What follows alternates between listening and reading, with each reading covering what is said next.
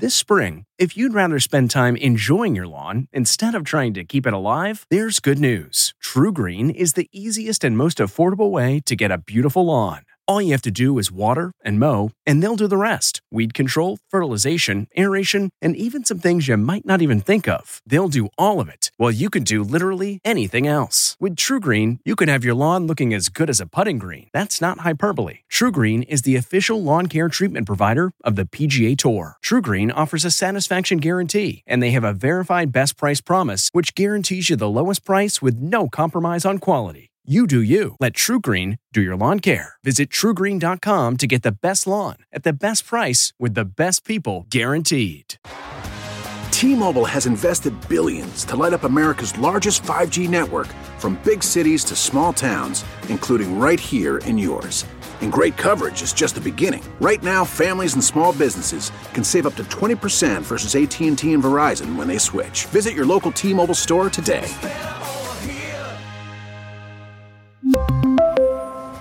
Plan savings with 3 lines of T-Mobile Essentials versus comparable available plans. Plan features and taxes and fees may vary. This podcast is supported by FedEx. FedEx offers fast delivery, more visibility, simple returns, and weekend home delivery to 98% of the U.S. population on Saturday and 50% on Sunday. With FedEx, you get picture proof of delivery, ensuring you always know where your package is. Returns are simple with packageless and paperless returns. Plus, FedEx Ground is also faster to more locations than UPS Ground. See the FedEx service guide for delivery information. So, what are you waiting for? See what FedEx can do for your business. Absolutely, positively FedEx. This episode of Travel Today with Peter Greenberg is brought to you by Audible.com, a leading provider of spoken audio information and entertainment. Listen to audiobooks whenever and wherever you want. Sign up today at www.audiblepodcast.com/travel today to get a free audiobook and 30-day trial. It's time for Peter Greenberg Worldwide with America's #1 travel news journalist.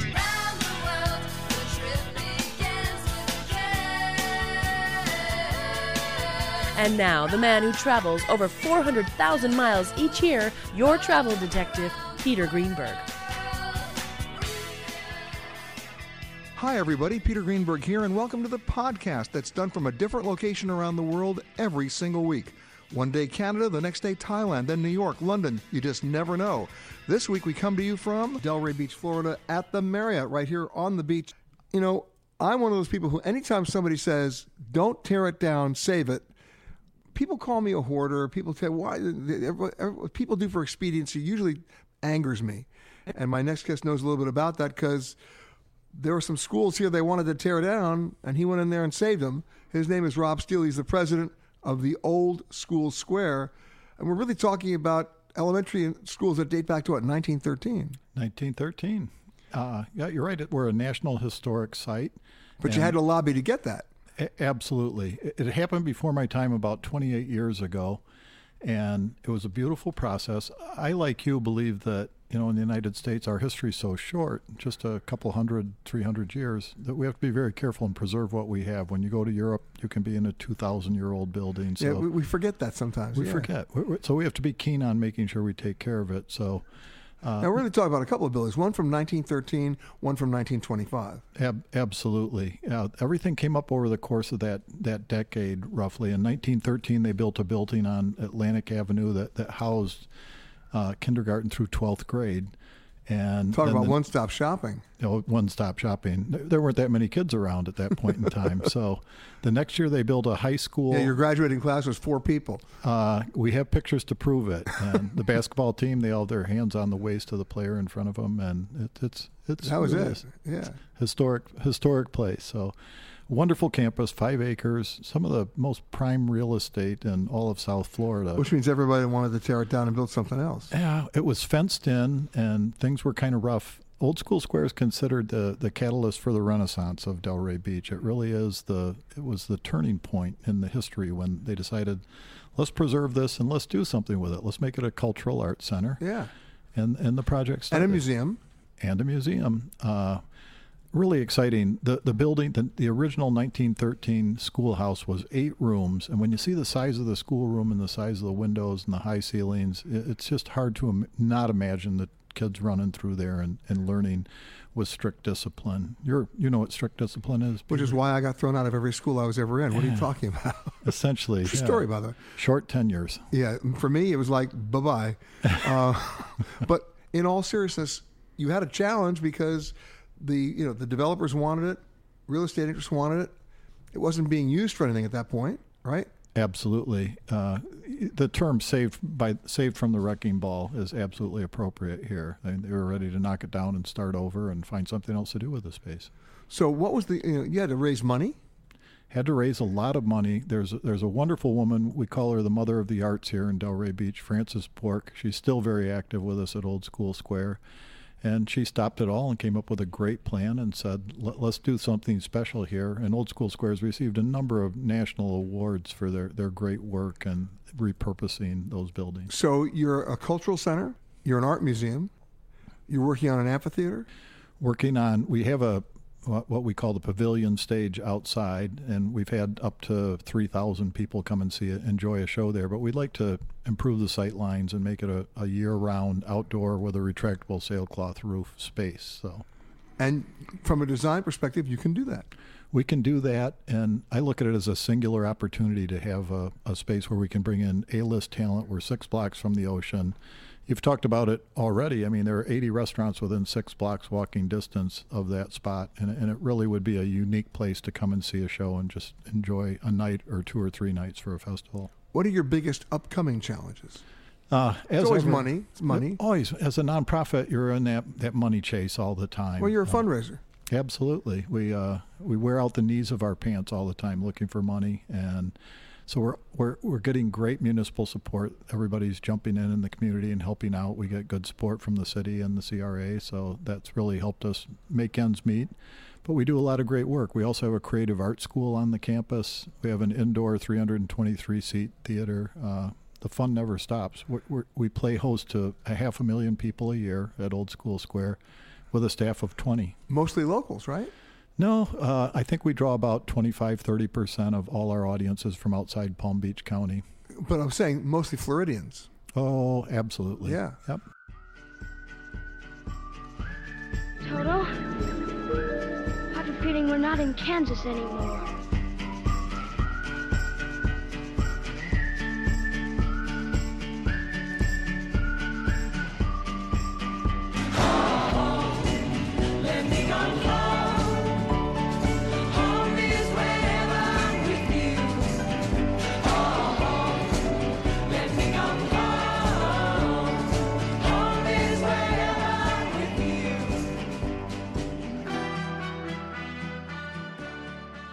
My next guest, it really surprised me because she's actually a Palm Beach native. I mean, everybody I meet here is not from here. They're all from Long Island.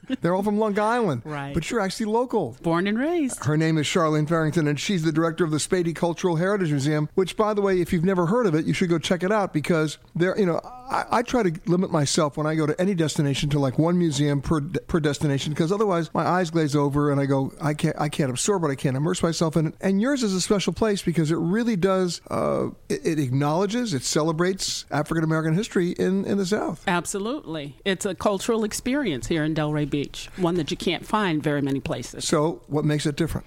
What makes it different is the customer service. Everyone who comes... I've never heard a museum call itself customer service. Right? It's a dying art. But everyone who comes to the Spadey Museum gets a personal tour. Seriously? Yes. So you have docents there that will take you around? Absolutely. That's very cool. Yes. And our docents love doing it because basically it's just talking with people. It's storytelling. Absolutely. And it's making new friends. So what am I going to learn? You're going to learn about the cultural heritage of Delray Beach, how we got started as a community, who contributed what to the establishment of the community, and what our relationships are like today. All right. Well, let's you open the door here. So how did you get started? How did Delray Beach get started? Well, Delray Beach is a farming community. So people after the Civil War who were looking for a better way of life came to Florida. It was basically an open peninsula. So people came in, they settled, they established their farms, and they created a community for their families. And what people don't realize, but I'm going to throw it in here, is Florida has the longest growing period from agricultural purposes of any state in the country. Absolutely. The saying goes... I used to think it was California, but it's not. It's not, right. The saying goes that you can stick your toe in the ground here and it'll grow. Which explains a lot, but I'm not going to go there. But bottom line is, this is how it got started. Yes, this is how we started. And farming has always been one of our major crops, our major industry here in Florida. And so we pay homage to our legacy of farming. Okay, so that's one of the stories you're telling. Yes. Give me another. Another story is the survival of our settlers coming to South Florida. Many people came from the north. There were a few who came from the Bahamas, and so they were familiar with the weather patterns. But most of the people came What about Creole? Yes. From Haiti, from the Bahamas, from Jamaica, and from Cuba. Okay. But those who came from the northern states had to learn how to live here because the weather patterns can be severe. So the community in our very early days, contrary to the nation's history, drew closer together. It was a close-knit community in our very early days. Because you had to. Because we had to. People had to rely on each other to survive. And the trains? The trains changed things because the trains not only assisted our farmers in growing their businesses. Once the train routes opened up, they had a much wider customer base, but it also started bringing seasonal residents and tourists down. And that's what changed relationships among people here. I mean, my first train trip ever, I think I was 8 years old, was with my parents to Florida. Yes. Those long train rides. They were long. Killer. Oh, my God. I know. They were. Yes. I'll tell you the story that happened. We were told one night, it was like a 3-day trip, you know, and we were told one night by the conductor, by the way, ladies and gentlemen, I just want to let you know that tomorrow at noon, the train is going to be broken in two. One half is going to go to Sarasota, and one's going to go to Hollywood, Florida. Oh, beautiful. And so just make sure you're in your right car at noon. So at 9 o'clock that morning, my dad said to me, hey, let's go back. My mom was sleeping. Let's go back to the observation car in the back, and we'll take some photos. So I'm taking photos. All of a sudden, I see a train coming behind us. They're separating the train at 9 o'clock, not at noon. And, oh, my God, they're separating the train. And my mom was sleeping. She would end up, so my dad and I are running through the train. And it was so funny. There was a black conductor. It was almost like in Rochester in the old Jack Benny show. Go, you can do it, man. You can do it. Run. And my dad and I were on the tracks, running on the tracks. Oh, my God. We got back up on the train just in the nick of time before it went somewhere else. And my dad looked at me and said, don't you ever tell your mother what happened. And you know what? Plan. We never did. That's right. And my mom is probably listening upstairs in heaven right now, so she knows now, but she didn't know then. But that was my first train ride to Florida. Yeah, that's a crazy story. But you do talk about the trains too. Yes. Right. Yes, we talk about the trains. What's the biggest surprise in that museum that people are not expecting it? That our community was close-knit. During the time when our country was segregated and separated and fighting each other, our settlement community here in Delray Beach was very close-knit. Still segregated now, but people got along with each other. They understood how much they needed each other. It was a very close-knit community. Still is? Well, not so much. I thought you were going to answer it that way. But there are organizations in our community, such as the Spady Museum, the Historical Society, and others who are working on that. Because there are lessons to be learned from that history. It is. And so we constantly remind people of our history and how we should handle situations. If you are continuing on to another Southwest destination, please make sure that you check the monitors inside the terminal for your proper gate and flight information. If you are continuing on with another airline, we really don't care. I am a passenger. You know, every time I've come to Delray Beach, I've seen the same thing happen. My next guest saw it happen when he used to come home from college. Yes, exactly. Exactly. And that is popular. And there's we're here on Atlantic Avenue. It's basically a 2-lane road when you think about it because the cars park. Difficult to find parking. Traffic doesn't move very fast. You need to get around. You can always walk, but still you want to get around. Yeah, during the summer it's hot. You don't want to get all sweaty. And the man speaking right there is Ryan Spargargan, is it Garin? Spargarin? Spargarin. Yes.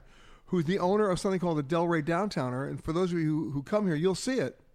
It's not a trolley. There is a trolley. I saw the trolley. Mm-hmm. But it's not the trolley. It's basically, I mean, you don't like me to describe it as a golf cart, but it really is. Yes, it's very similar. It's a 6-seater open-air electric vehicle that we take passengers around downtown Delray from the beach until like basically a mile in town and about a mile north and south of Atlantic Ave. And how long has it been going on? Over 6 years now. Right. And it's a service. Yes. Right? And what does it cost? It's for free. Now we're talking. Yes, so exactly. So the city supports it? At the moment, we're funded through advertising, but we're hoping to actually start working with the city to expand on the current service and also offer other modes of transportation. So I see you guys riding down the street in the golf carts. I can wave you down and hop on? Yes, exactly. But you can also use our app to request a ride. Okay, so like it's an Uber with a golf cart. Yes, but the one thing we're very proud of, and this probably is great for people from out of town that don't know where to go, we have a directory, and so you can pull up the restaurants, cafes, and then within those directories, we actually have the trending locations. So it's like within the last couple of days, we've taken 150 people to Salt 7, for example. So like that's the hot spot. Let's go over there. Let's check it out. In fact, we're gonna have the chef from Salt 7 on the show. Yes, Paul I believe Neiman. so. Yeah. So that's a trending spot. Exactly. Yes, it is. Okay. What else is trending out there? Because you're going there. Yes. You're taking people there. Well, we have Sandbar, which is our exciting, upbeat tiki bar on the beach. It has sandflowers. It's really cool. So that's a hit on Saturdays and Sundays. Okay. And what else? Well, beach Saturdays and Sundays, that's majority of our demand. If you're looking for restaurants and bars, I would say that Rocco's Tacos, for one. El Camino. I had lunch there yesterday. Taco Tuesdays, that's the place to be seen. We have other kind of gourmet, smaller restaurants off the avenue, up Pineapple Grove, and one of the restaurants is The Grove, also Brûlée. Those are good spots to check out. And then we have a little local bar up there called Third and Third. They also offer tapas, also a really good spot. Speaking of bars, I suppose you provide a service as a designated driver, too. Exactly. We're trying to make the town safer and easier to get around. Now, do you operate 24/7? We operate from 11 a.m. to 11 p.m., 7 days a week. I would think on Fridays and Saturdays you should go to 1 a.m. Yeah, but, 11 p.m. is the time we find that we get off the roads and let Uber and Lyft take everybody home because at that time everyone's having a lot of fun. And, I gotcha. Yeah. Now, give me an idea of the geographic range because you're not going to take me to Miami. No. So it's about a mile north and south. As I said, and then the whole distance of Atlantic Avenue in the CBD, which is, the main district downtown. So that's Swinton to the beach. How long is Atlantic Avenue? Because it's a long avenue. It's almost a mile. I'd say it's a little short. Yeah. Yeah. You can walk it. Yes, you can. I walked it yesterday. I loved it. Because when you walk a place, you see all the little nooks and crannies in the stores. Yes. And we have a lot of really cool boutiques. Women's shopping is a big thing. Tons of shoes and all that stuff, and a few things for the men too. So do you have certain of your customers who will hop on and off your downtowner maybe 9 times a day? Yes. Yeah, we have some regulars and, starting off in the morning, they've got their routine, don't they? Yes, they do. They head down, they start their brunch somewhere and then we take them down to the beach to hang out at, say Boston's. And then after that, they head back downtown, to grab the happy hour over at Salt 7 or, Park Tavern, one of those. So, yeah. And then back home later on if they want to make it home by 11 p.m. Yeah, because that's the witching hour for you. Exactly. Then it turns into a pumpkin and, Then we don't want to talk about that. Yeah. I'm assuming tipping is encouraged? Yes. So drivers work for gratuities. So if you enjoyed your ride, throw them a couple dollars and they're going to be really excited. Exactly. Anybody unruly? Every once in a while at the end of Sunday Fun Day, you'll get some unruly people, but for the most part, they'll cooperate. What's your most challenging time of the year at the downtowner? Well, that would be high season, so that's usually the month of March, and also depending on when Easter falls. So during that spring break time, it is just bustling the whole town, Hotels are overflowing, and everyone's in town visiting, and, vacation rentals are all, booked crazy. Up, so, yeah. Riding along in my automobile, my baby beside me at the wheel, cruising and playing the radio, particular place to go. My next guest is someone, in the interest of full disclosure, I've known for over 20 years. And she's not really from here. She's from, I think, Alexandria, Virginia. But we share one thing in common, because at one point in her life, she was living in London and going to school there. And her teacher was my aunt. And my aunt, who's still kicking at 92 years of age in London. I'm sure she's going to listen to the show because she listens online when we stream it live. So you can do a shout out to Aunt Gail. Her name, my guest name, is Marie Speed, who's the editor of the Del Rey and Boca magazines. How are you? Hi, Peter. How are you? Happy to see you again. And happy to see you again. You know, I always like to ask the locals, well, you're a local. You've been here how long? Gosh, I've been here 27 years. Wow. And the same magazine. I know, it's unheard of. In this business, you bet it's unheard of. Unbelievable. So you're the best person to ask. How have things changed? Wow. When I first moved here, people will tell you could fire a cannon down Atlantic Avenue. Which is where we are right now. That's the main drag in Del Rey. And it was a quiet, sleepy kind of village by the sea. And it took off in about the last 15 years, and it keeps accelerating. And now it's this vibrant hot spot in South Florida for dining, entertainment. It's sort of too cool for me anymore. I don't know if I can go down there on a Saturday night, but people come from Miami to experience Del Rey because it's artsy. Well, that's saying something. Yes, it's very fresh. There's a big arts community, great dining, and it has this physical infrastructure that's just unheard of in South Florida. It's one long road that starts at the highway and goes all the way to the beach, with tiny, cute buildings, no skyscrapers. It's just full of charm still. No high-rises. Right. You're probably in the tallest building. We're on the tallest building right now, probably. And we're 7 stories. That's it. Yeah, and not much taller than that. How did Del Rey escape the high-rise mania? It's always had a very dedicated leadership, both in the planning sense and in the government. So any kind of growth has been really carefully monitored. And it's got several generations of people who've lived here for a long time. And I think that protects it in a way. Unlike a lot of South Florida where everybody's from somewhere else, Del Rey has a sort of a sense of itself and a history. And it sort of guides its own destiny and has so far in a really charming way, I think. You know, it's interesting because people talk about Palm Beach. They don't realize it's the Palm Beaches. Right. Right? There's a million little towns up and down the coast. They're all very different. Palm Beach is very different from Del Rey. Palm Beach is all Lily Pulitzer and Stubbs and Wooten shoes and Rolls Royces and all that. And it's fun. It's fun, too. Except when the president's in town, they close off the streets. Yeah, when you can get to it. Yeah. But Del Rey is laid back. It's got your surfers. It's got your preppies. It's got fishermen, artists. It's a really fun demographic mix. And in this 20-year period that you've been around, even longer, right? What's been the biggest surprise to you about the change that's happened here? I think that it happened so fast. And I'm going to sound like the Chamber of Commerce here, and I'm so sorry. But at least you gave us full disclosure. Go ahead. Unlike a lot of places that got sort of hot overnight, Del Rey has managed to retain a certain sense of Del Rey-ness. There's other streets in other towns in Fort Lauderdale.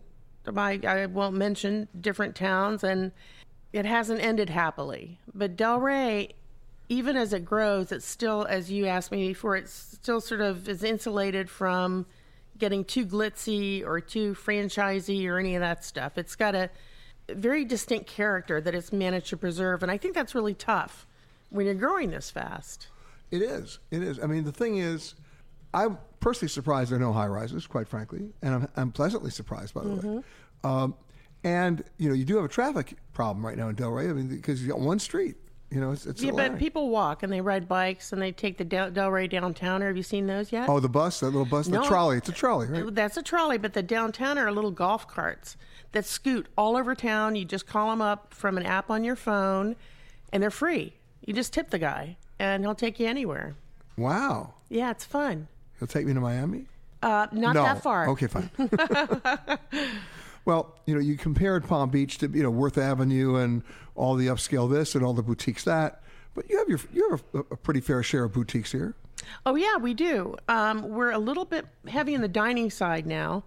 Yeah, when I was going down Atlantic Avenue yesterday, I mean, every other building is a restaurant. And it makes sense because the rents are going up and the restaurants are the ones who can really well afford those more than, and that's a struggle that Delray's going through. It's getting so popular that it's becoming a little difficult for the mom and pop places to Although stay. I went into a mom and pop place yesterday. It's been around since 1937, the Card Store. Are you talking about Hands? Yes. My favorite store. Oh, I love that place. You could live there. I walked in there and I was like, are you kidding me? I walked in there and I bought stuff I didn't need. Of course. That's what Hands is all about. And they best I bought cocktail pens and I bought refills. It's all stationery. Flamingos. Well, I didn't buy the No, they flamingo. have an art department. You can still buy one envelope at Hands. Yes, they sell it by one envelope at a time. And then you go around the corner. They got an entire greeting card division. Right. I mean, we're down to 1956 there. I know. It's fabulous. Yeah. That family owns that building, and they've been here forever. 1937. Yeah, and they're really fun. And I never miss a stop at Hands. And they have the best cocktail napkins in South Florida. And you would know that because? Because I go through them so fast. I don't know how. What would you say is the biggest challenge to Delray right now? Its biggest challenge is also its biggest driver, and that's the growth. How do you maintain that mom and pop character over time when real estate and rents are escalating so fast? And it's a real balancing situation. So I think that's what we're engaged in now. How to preserve that character that we all love with what's happening, because it's really happening all over South Florida, but we're trying to manage it as best we can now. Now, in Boca, right, you do some work with, was it the Murakami Museum? I have been, yes, I've worked with them before. That's the only museum in America dedicated to Japanese culture and gardens. In America? Mm-hmm.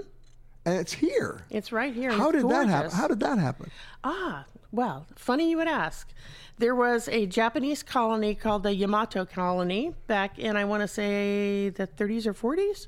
And they were a thriving agricultural colony in Boca. And then pineapples started coming from somewhere else. I want to say maybe Hawaii, the islands. Anyway, the pineapples went bust. The colony, a lot of them went back to Japan. But one of the people who had a lot of land, George Murakami, donated that land to the city, and it became these gorgeous Japanese gardens. They have little meditation gardens. Are we talking about bonsai too? They've got everything. Yeah, they've got a tea house. They have bonsai. They have the gardens sort of mirror every generation of Japanese garden from way back. So they're very elaborate. To me, that's a great surprise from this area because you're not expecting it. Mm-hmm. Amazing. And you can actually go visit every day. Right. Oh, it's wonderful. Cool. I got married there once. You got married there once or twice? I have a Rolodex, Peter. Oh. Just once. One of them. I've got them numbered. I read that police report. No, just kidding. Hello and welcome to Alaska Flight 438. We'd like to tell you now about some important safety features of this aircraft. The most important safety feature we have aboard this plane is the flight attendants. Please look at one now.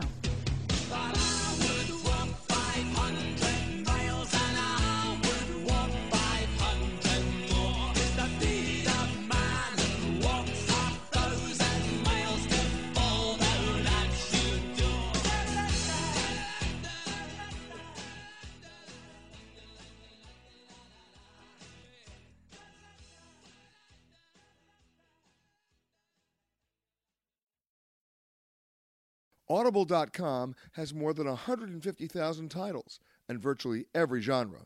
So check it out for yourself. Sign up today at www.audiblepodcast.com/travel today to get a free audiobook and 30-day trial. Yes, they call this a Marriott. Yes, it's got the Marriott name on it. Yes, it's got Marriott on the towels and on the soap, and you can name everything you want. But like many hotels that belong to my next guest, it's not managed by Marriott, and they do what they want to do, which is, I kind of like it. His name is Mike Walsh, and he's the president of Ocean Properties. Now, what's interesting about this, Mike, is that how many properties do you guys own? We have over 160 in North America. That makes you the largest privately owned hotel company in America. Probably. I mean, when you think about it, you're not public. There are no shareholders other than you guys. So that means you can really control your properties. You control your product. Yeah, that makes a big difference because the markets are all different that the hotels are in. So you can't be cookie cutter. Yeah. The cookie cutter doesn't work where all our hotels are. I mean, look, you've got the Marriott here in Delray. You've got a number of hotels here in Florida. But then you got hotels in New Hampshire and you got hotels in Maine, which you would never think would be like a hotel in Florida because it's not. That's right. For one thing, most of our hotels in Maine, we even close in the winter. We have a really great security system.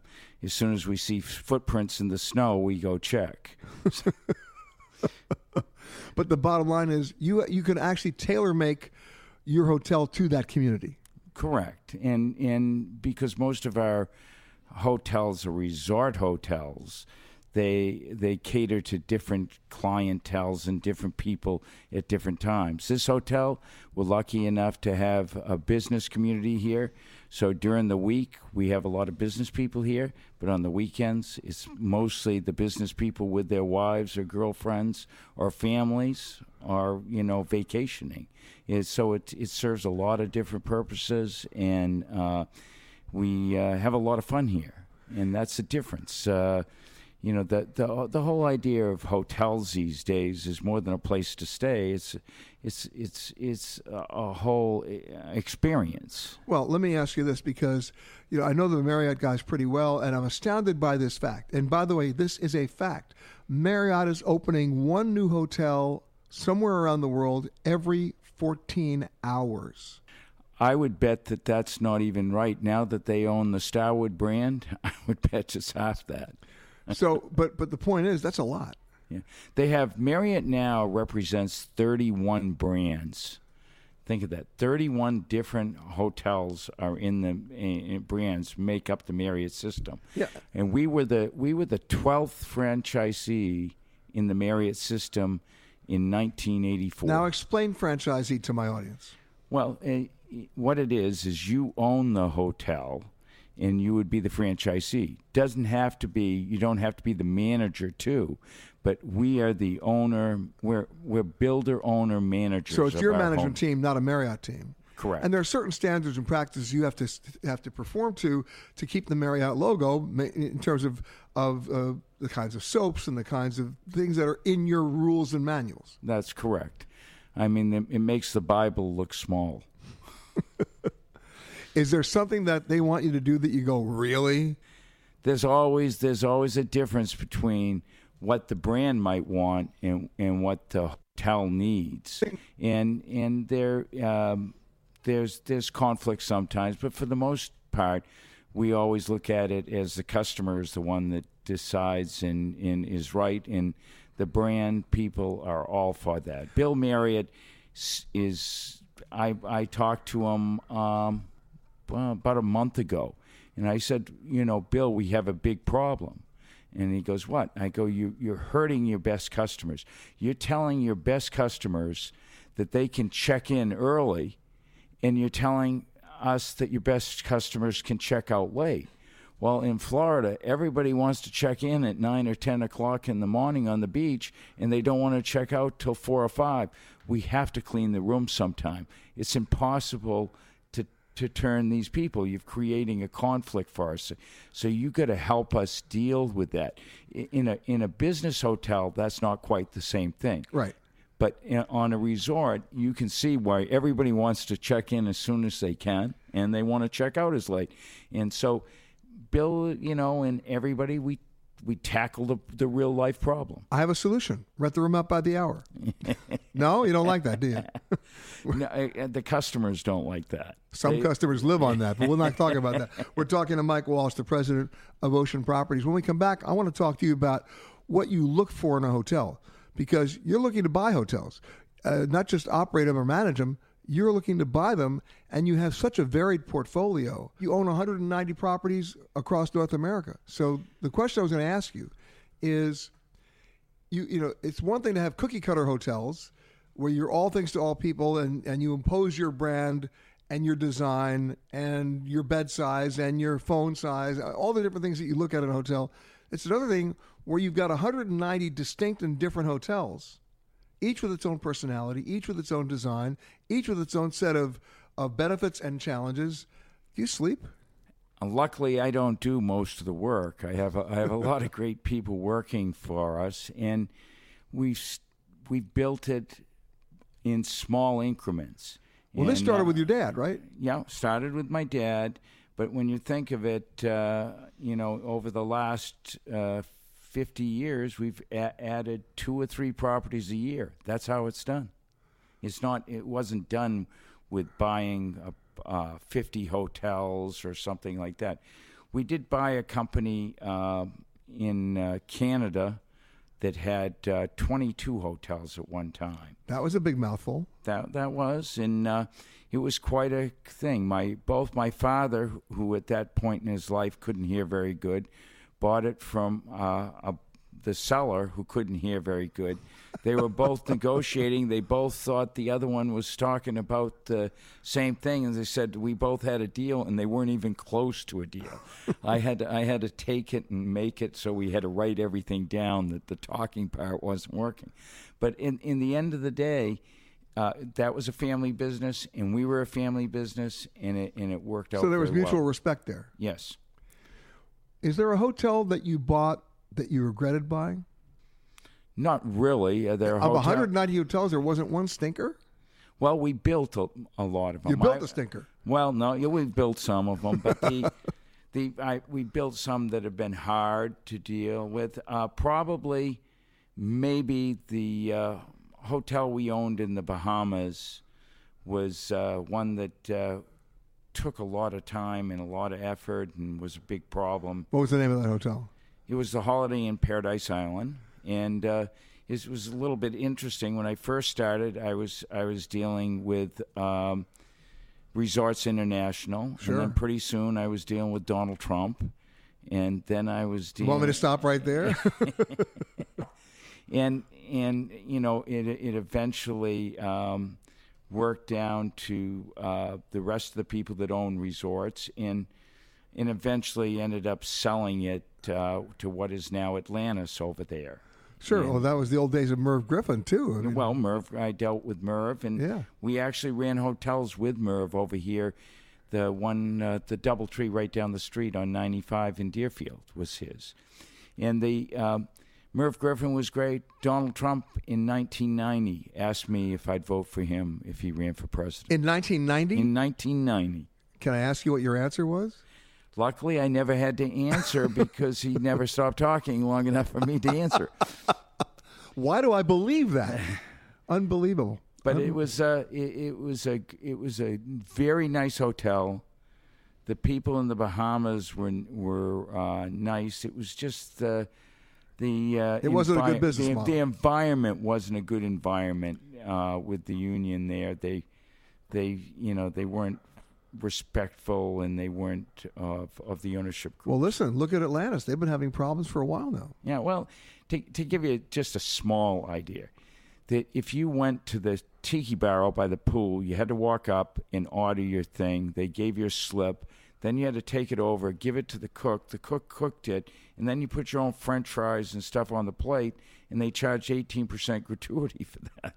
And you had to do it. And I said, how about this? How about we just add it in and give you the gratuity, but don't pretend that the customers had to pay a gratuity when they got no service. And they'd say no. Really? Yeah. Wow. So, but, like everything. So that's a hotel that you dumped? Well, yeah, that is a hotel we sold. Okay, I said dumped, but that's okay. And what, when we sold it to Saul Kersner. And then later it became Atlantis. Yeah, and so, but it was one of those things you just couldn't get your arms around. Well, I want to come back and talk to you at another time because you got nothing but stories to tell. Hello? This is your captain speaking. There is absolutely no cause for alarm. Let your motor running. Head out on the highway, looking for adventure.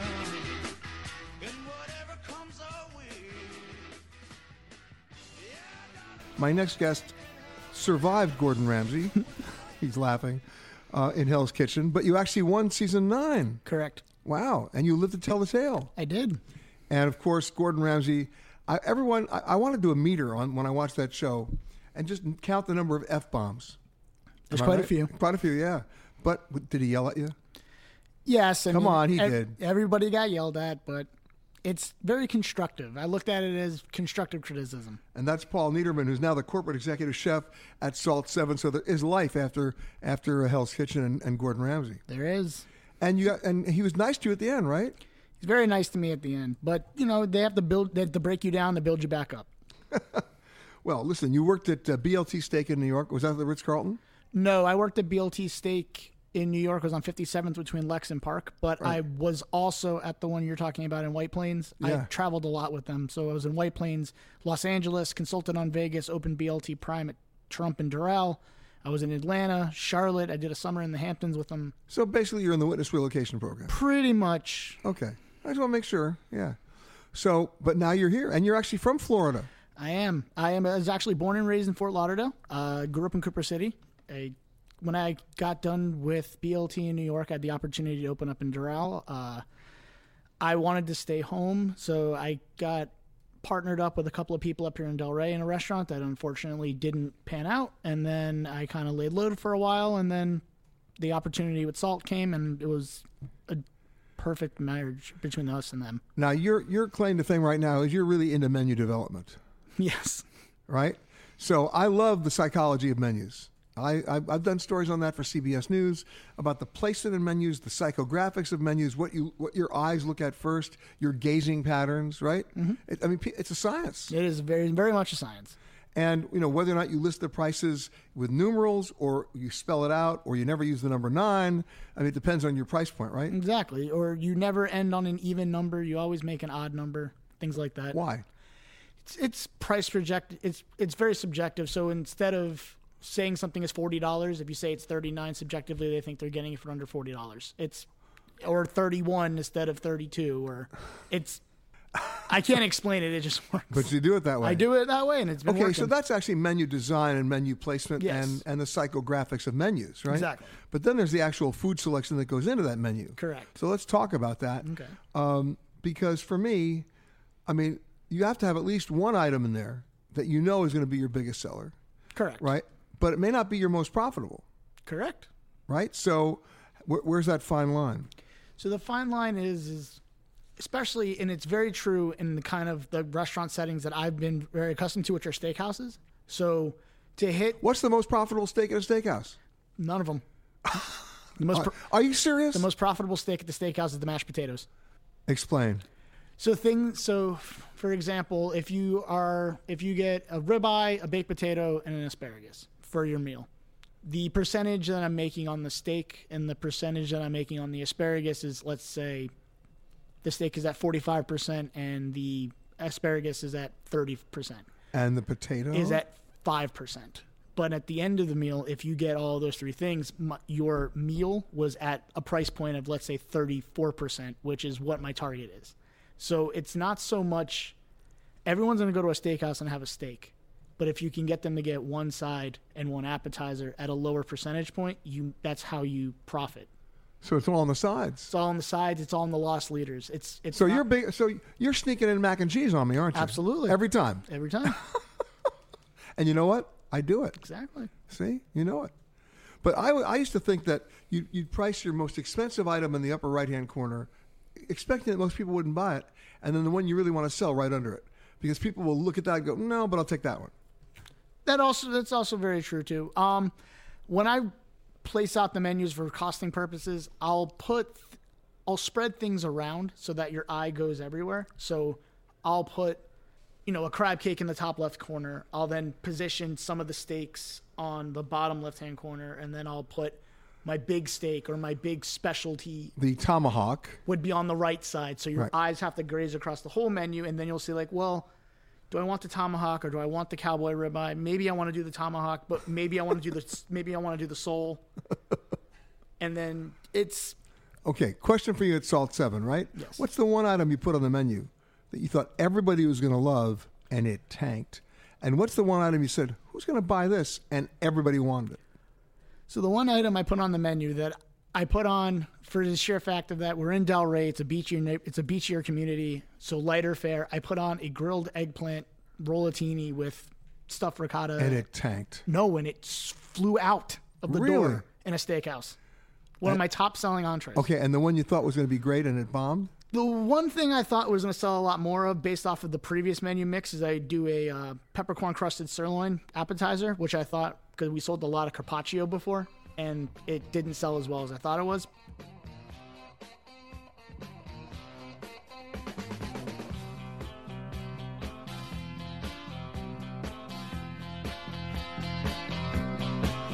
You've been listening to Peter Greenberg Worldwide. Catch us each week as we broadcast from a new location somewhere around the world.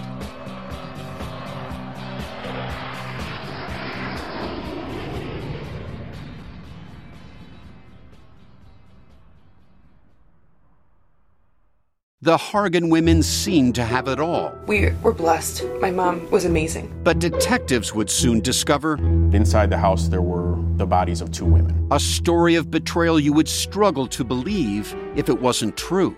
I am just praying to God, this is a sick joke. From 48 Hours, this is Blood is Thicker, the Hargan family killings.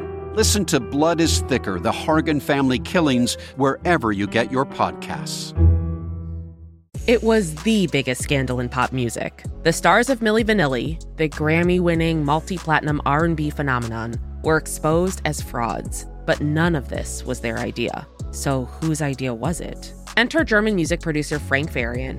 He saw the success of acts like Michael Jackson and Prince, and he wanted in, no matter the cost. So he devised the perfect pop heist. 2 once-in-a-lifetime talents who were charismatic, full of sex appeal, and phenomenal dancers. The only problem? They couldn't sing. But Frank knew just how to fix that. Wondery's new podcast, Blame It on the Fame, dives into one of pop music's greatest controversies and takes a never-before-heard look at the exploitation of 2 young Black artists. Milli Vanilli set the world on fire, but when the truth came out, Rob and Fab were the only ones who got burned. Looking back now, it's hard not to wonder, why did everyone blame them and not the man pulling the strings? Follow Blame It on the Fame, Milli Vanilli, on the Wondery app or wherever you get your podcasts. You can binge all episodes of Blame It on the Fame early and ad-free right now by joining Wondery Plus. Hi, this is Jill Schlesinger, CBS News business analyst, certified financial planner, and host of the Money Watch podcast. This is the show where your money is not scary. It is a show that's all about you. It's your questions that make it possible for me to provide unconventional and entertaining insights on your money, and maybe more importantly, on your life. Follow Money Watch wherever you get your podcasts. You can listen ad-free on the Amazon Music or Wondery app.